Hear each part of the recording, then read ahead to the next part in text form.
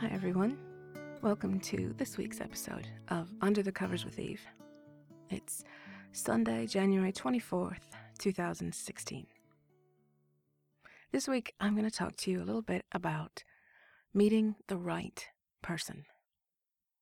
I hear from a lot of people that they either can't meet someone, or they can't maintain a relationship, or things like they just keep hooking up with the wrong people over and over again. And sometimes it's not enough to just meet someone, even if you're alone and single and you've never had a relationship, even if you think that would be an accomplishment.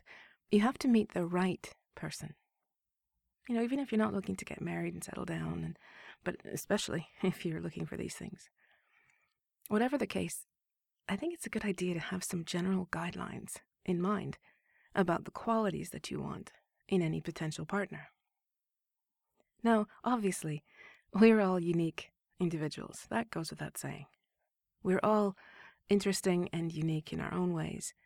We all have good points and bad points, flaws and weaknesses, talents and charms. Sometimes you meet someone that you just click with, and even though there are things about them that you wish were different, you overlook these things because everything else about them is so great. And I know this is all pretty obvious stuff, but I just want to make it clear that I'm not talking about the individual spark that a particular person might have.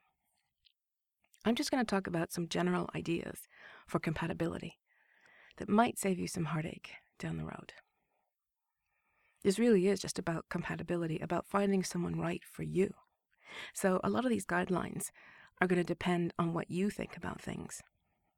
But anyway, here's just a little list of 10 qualities that I think, in my humble opinion, you should look for in a partner. Things that will give you the best chance of having a successful relationship. Okay, so number 1, a generally positive view of life. Look for someone who, in general, has a positive view of life.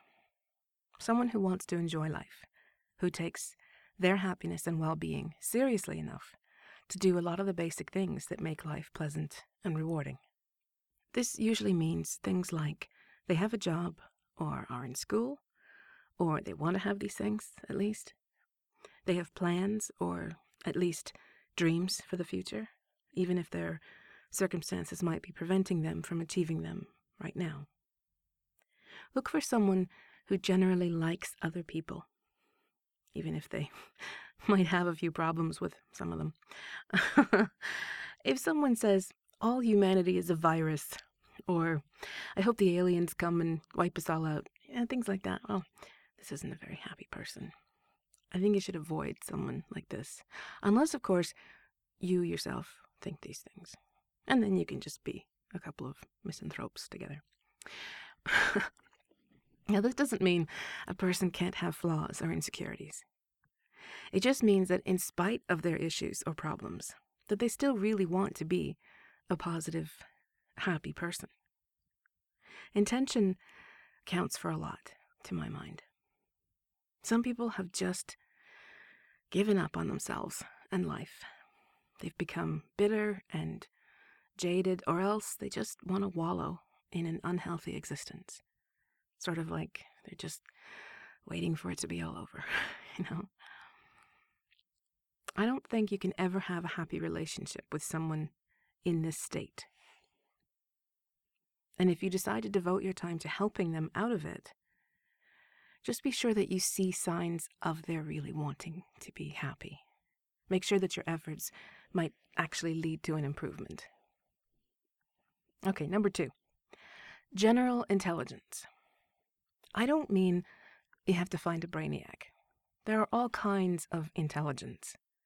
Some people are so smart, they're like particle physicists and neurosurgeons and such, but other people's intelligence comes in the form of real common sense, or a great sense of how things work, or in how to relate to other people. Some people are really great at relating to kids. Other people are insanely creative and artistic. The point is, you want someone with something going on upstairs. You want to avoid someone who might end up on one of those TV shows about dumb criminals. You know, the ones where they rob a gas station and leave their wallet and ID behind. Or the ones who think they're trapped in a bank when really it was just that they should have pulled the door instead of trying to push on it and, throw chairs at it, stuff like that. Or one of my favorites, the guys who thought that they'd disguise their faces by drawing all over themselves with a Sharpie. If you haven't seen these two, check the link. It's hilarious. Now, I don't know if stupid is the right word for these kinds of people in general, because everyone is entitled to moments of breathtaking stupidity in our lives. But I think it's safe to say that if you're trying to get by in life by robbing gas stations or drawing on your face with a marker as a disguise, you're probably not the brightest bulb on the tree. Okay. Number 3, similar sexual tastes. I know this can seem obvious, but you'd be surprised at the number of people who don't think about this when they first pursue someone they like. Maybe it's because we don't generally speak frankly to each other about sex. Not in the real world, anyway. But it's worth trying to figure this out if you possibly can. If you are the kind of person who wants crazy monkey sex 3 times a day, if you're into certain kinks or fetishes, whatever, give some thought to whether the person that you're pursuing might be into this as well.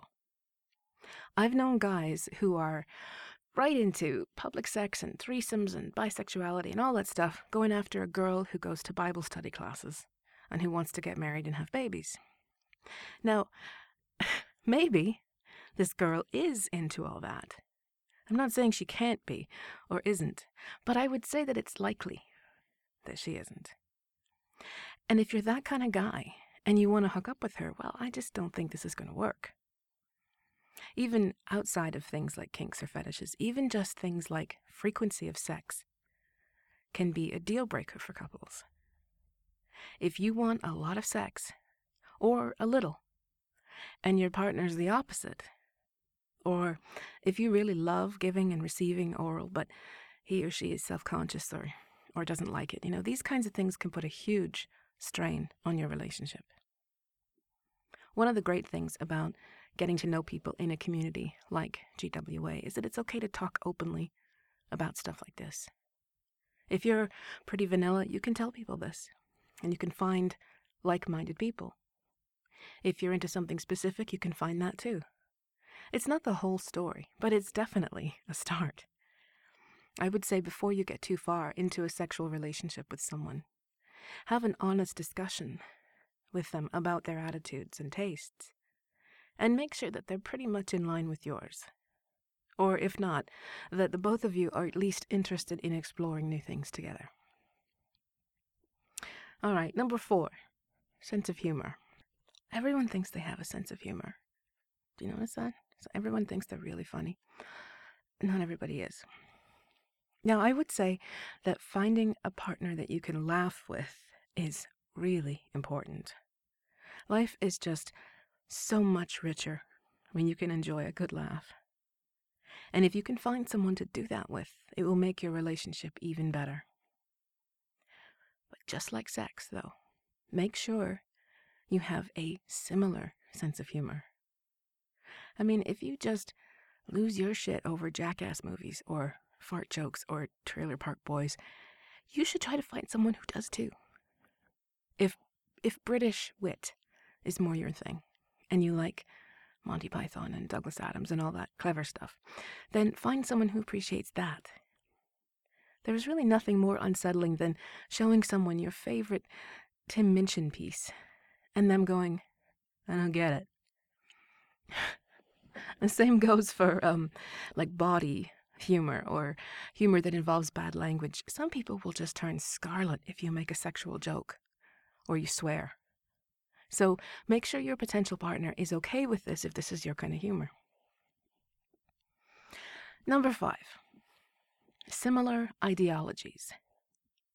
I'm going to cautiously add to this that someone who shares your political ideas and any religious ideas that you have is also very important, to a degree.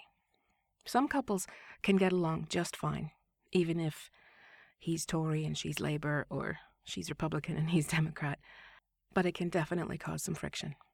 Religious differences usually only become an issue when family is involved. Either your families of origin, or else the kids that you might have together, when it comes to raising them with certain values.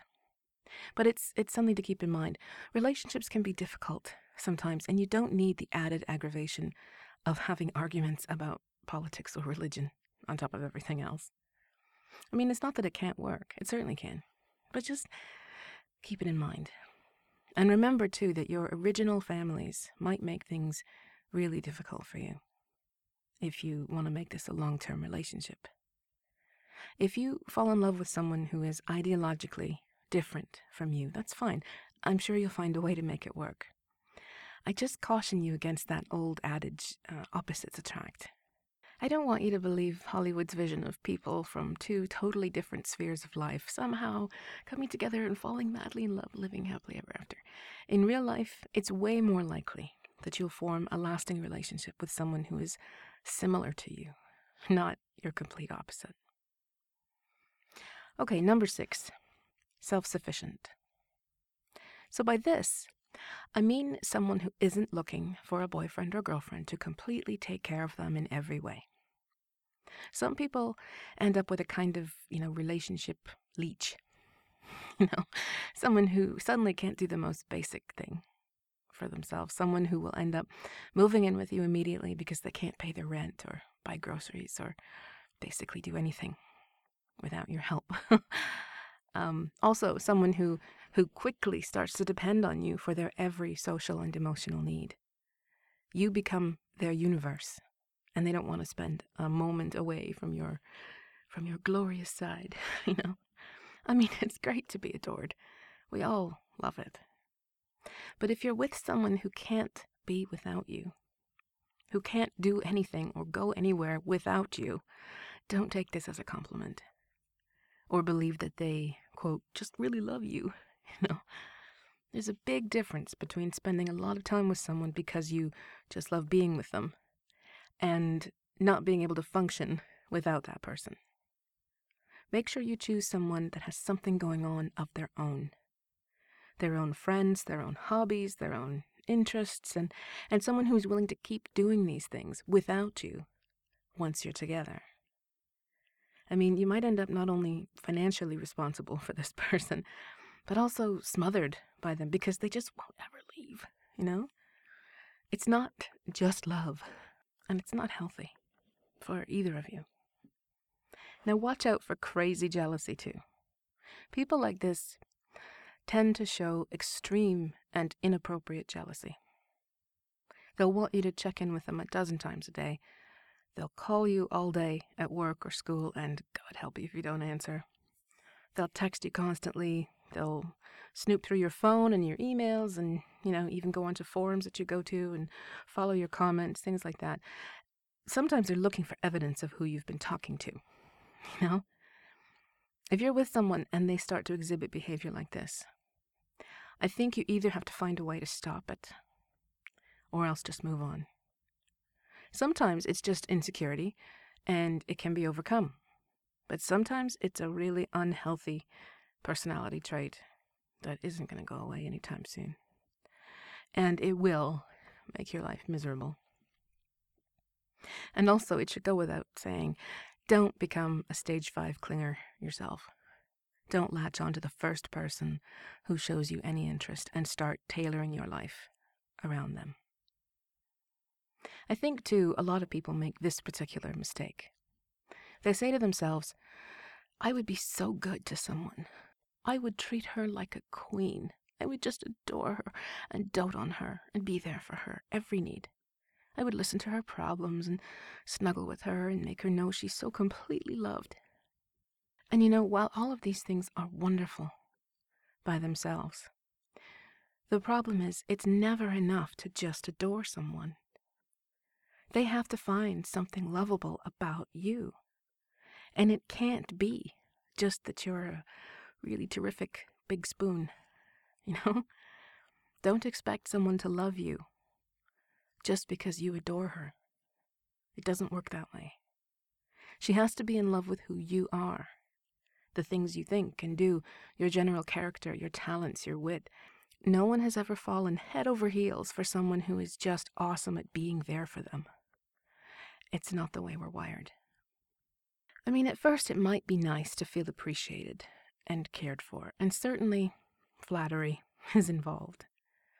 But after a while, you start to notice that unless you have something more tangible in common, unless that person impresses you for more than just how good they are at soothing your hurt feelings, you'll find yourself wanting more. I think too many people sincerely believe that their value to another person lies in how much service they can be to that person, how adoring they can be, how nice and caring and supportive. And I think they become disillusioned and disappointed when the object of their affection doesn't love them back. Why doesn't she love me?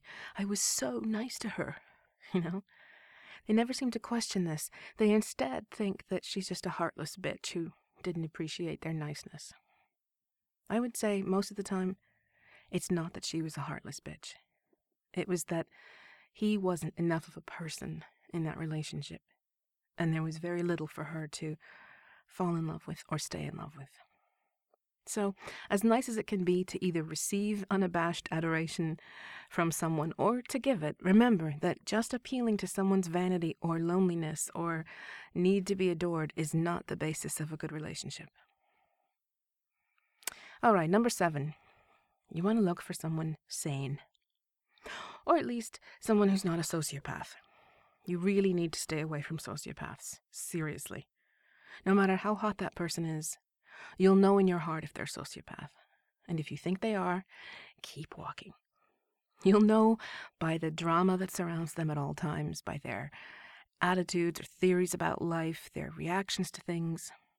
If the girl you're interested in set fire to her ex-boyfriend's car and thinks that she was totally justified in doing so, if the guy you like lies his way through life and doesn't appear to be genuinely moved by the suffering of others as long as he gets what he wants, these are serious red flags. There have been a lot of studies done on the differences between the terms psychopath and sociopath, which are both legitimate psychological terms referring to specific personality disorders. In general, a sociopath is someone who knows how to work people, who knows how to get what he or she wants through lies or manipulation or through pretending to be whatever it is that their target wants. Sociopaths don't have much empathy for others, although they can pretend they do. And often they aren't frightened or emotionally disturbed by the same things that, quote, normal people are. They sort of play act at relationships because they've learned how to mimic the emotions that they see in the people around them. But they don't have very much genuine interest in other people at all. They can absolutely radiate sexuality and charm because they do want sex, like everyone does. So, just watch out for someone like this. Number 8. Someone who is sensitive to you and others. I've seen quite a few couples in which one partner completely and totally treats the other one like shit, and the other one just takes it. I've seen one partner act really selfishly all the time, basically calling all the shots, deciding where they go and what they do, who they associate with, even things like determining how their partner is allowed to dress. I knew a married couple once in which the husband wouldn't let his wife drive his truck, quote, his truck, to her job, making her take 3 buses to work instead, because his truck was his baby and he didn't want her anywhere near it. And I knew a girl once who didn't allow her boyfriend to listen to his favorite music anymore because she thought it was lame. Now, he also couldn't see his old friends anymore because they too were lame, and he had to stop going to see his favorite hockey team. Why? Yeah, you got it. Too lame. So sometimes, one partner is just so into themselves that they really don't even know anyone else exists. And other times it's about controlling the other person and making sure they are exactly the way you want at all times. I mean, sometimes it's less outrageous, but essentially, you have to look for someone who will respect you as a person. Your partner is allowed to say that they like your long hair, for example. They're not allowed to forbid you from cutting it off. Your partner can tell you that they hate your taste in music. They can't make you stop enjoying it. I know this sounds like basic common sense stuff, but you'd be surprised. So many people get into relationships and just end up surrendering themselves completely, letting the other person just walk all over them. Find someone who shows some basic respect and empathy for the feelings of others, especially you. Find someone who isn't too judgmental of other people, someone who doesn't have prejudices or negative attitudes towards groups of people or races or colors or body shapes or anything like that. Stay away from bigots and sex shamers or those who are hypercritical of you and other people. This is not a really healthy personality that's going to adapt well to the demands of an emotional relationship, in my opinion. Okay, number 9. This is more of a question I think you should ask yourself in general. And it has to do with the looks, sexiness thing that I've talked about before. Ask yourself this simple question. If my looks were to change tomorrow, would this person still be here? And if this person's looks were to change tomorrow, would I still be here? So I guess that's 2 questions, but you know what I mean. I mean, obviously this doesn't really apply if you're just looking for a quick hookup with no strings attached. But if you're looking for any kind of long-term relationship with someone, something that lasts longer than, a night or 2, ask yourself if this relationship would even exist if your looks changed, either one of you. Our looks change throughout life, sometimes through our own decisions, but more often than not, it's just age. We gain weight or we lose hair or we lose that youthful glow that we once had, and our bodies tend to sag a bit, especially for women who've had children. And sometimes, too, you find out that someone, or even yourself, was really only able to maintain that hot bod through serious deprivation and exercise. And that as life marches on, you just can't maintain that kind of punishing regime anymore. You end up looking more like what your body was sort of meant to look like. Maybe more overweight, maybe less muscular, whatever. But you find out that this momentary hotness that you had in your late teens or your early 20s was pretty fleeting, and that's pretty common for most people. Ask yourself if this is going to mean the end of your relationship with someone. If you answer yes, then you can do one of 2 things. You can just savor this brief moment in the sun and enjoy your physically based relationships, or you can move on and try to find something that's based more on who you are and who your partner is. Whatever you choose is your decision, and there's no judgment attached to it. Just have a series of casual hookups in your 20s if that suits you. There's no shame in it. But if you are looking for something more substantial, then consider that a lot of relationships that are based solely on looks end up failing miserably. I think a lot of people develop a tainted view of relationships based on this kind of thing. They marry someone that they hooked up with because they were hot. And then when real life starts intruding and the relationship fails, they blame marriage or monogamy or whatever. They don't ever question their own judgment in marrying someone solely because the sex was hot way back in the day, Instead, they usually end that relationship and jump right back into another one with someone else that they just find hot, and so on and so on and so on. And they become really bitter and jaded, sometimes even misogynistic or misandristic, blaming an entire sex for all of their disappointment in life. Something that's somewhat related to this. Ask yourself if you believe that losing one's looks, even just with age, is somehow a black mark on that person's character. Ask yourself if you would be harsh and judgmental towards your partner if he or she gained weight or lost muscle or whatever. Would you actually start to dislike their character over it, not just dislike their new physique? Some people are incredibly harsh critics of other people in this sense. They really believe that if you slipped so much as a millimeter and stopped being the paragon of perfection that you once were, that you're now weak and worthy of disdain. Be sure that you and your potential partner are a little more forgiving of all the frailties of being human. And realize, please, that a person is so much more than their six-pack or their slim body. Make sure you know that looks or a sexy body, can be a really nice bonus to have in a partner, but that it's just the icing. It's not the cake. All right, and the last one, number 10. Look for something magical. Okay, so I don't mean Galadriel. Although, mad props if you can score her, seriously.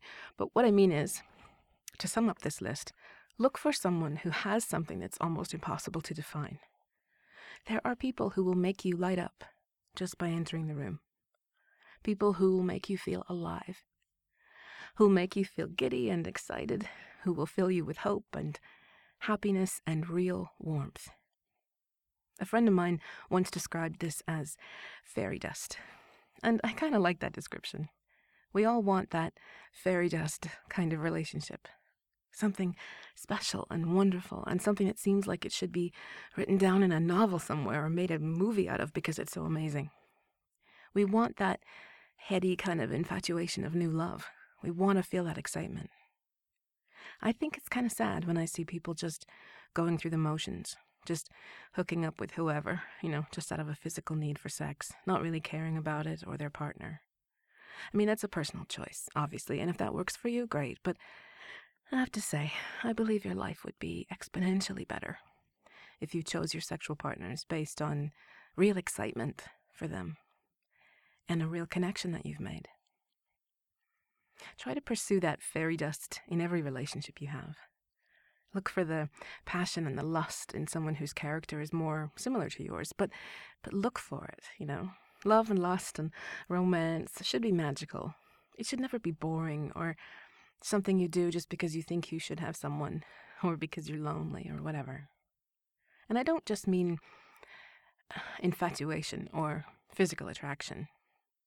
We all know people with whom we really click, and I'm just saying you should try to cultivate that in a future partner. Even if you don't end up having hot monkey sex, for whatever reason, try to find that spark with someone. Doesn't have to be passionate sex up against the wall. Just try to find someone who makes you feel as special as you make them feel. Someone with whom you sense a real chemistry. Someone who makes it clear that they are physically and emotionally attracted to you, not just settling for you. Don't settle because you just want someone in your life. And don't be someone that someone else is just settling for. There was a great scene in Bridget Jones's Diary, that movie with Renee Zellweger, where she's talking to Hugh Grant's character, someone she had dated, but who had cheated on her and left her for someone really hot. And he comes back into her life and he wants a second chance. And he says to her, look, if I can't make it with you, I can't make it with anyone. I mean, hardly sweep you off your feet stuff, right? And she rightly says, that's not good enough for me. So these are just some ideas for you to mull around on your search. There's one last thing I'm going to say about your search in general, especially if you're looking for something long-term. There's been a bit of research done on the success rates of those couples who meet online versus those who meet in person for the first time. And in general, it seems that online couples do better in the long run. Their relationships are about 25% more likely to last, according to one study I found. There's lots of anecdotal evidence for this too. People who will tell you that they met their partner online and they knew before they ever met face to face that they shared the same values and ideas and were already compatible. I think the reasons for this are obvious. If you aren't distracted by a person's looks, whether they're good or not so good, you can actually get to know someone and grow close to them. You can find out about the things I mentioned earlier, their sense of humor, their sense of life, their intelligence, their sensitivity. Much of this you can figure out even after only a few weeks or months of corresponding. And if you do this, you'll find that when the time comes to actually meet in person, it won't be, that cute girl who makes me so fucking nervous that you're going to meet. It'll be Sarah from Chicago, the one who loves the Rolling Stones and votes Democrat and calls her Chihuahua Mr. Fat Pants. Like when you meet, it'll be like you've known each other for years.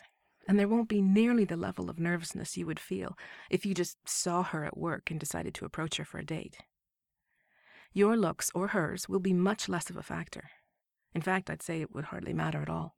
This is the whole person you've been getting close to and want to spend time with, not just a picture on Tinder. So, if you're serious about meeting someone, I would definitely start with something you can easily do right now. Start connecting with women online in any way that you're comfortable. Figure out what you want and start getting involved. Reddit is a great place to start talking to people. And it doesn't have to have a sexual angle to it either. There are about 1 billion subreddits. I mean, if you can imagine it, someone has created a sub for it. So find something that interests you and start connecting with people.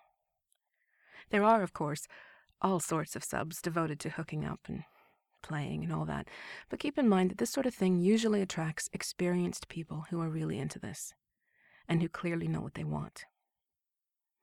And in my experience, if you're a 20-something, especially a woman, keep in mind that most guys who wander around hookup and dating sites are looking for a hottie. If you aren't physically hot and up for some amazing casual sex, don't put yourself through the superficial world of something like Tinder or chat roulette, Don't look for Prince Charming there, or someone who will appreciate you for who you are. I mean, you might get lucky, you might find someone that way, but I wouldn't count on it.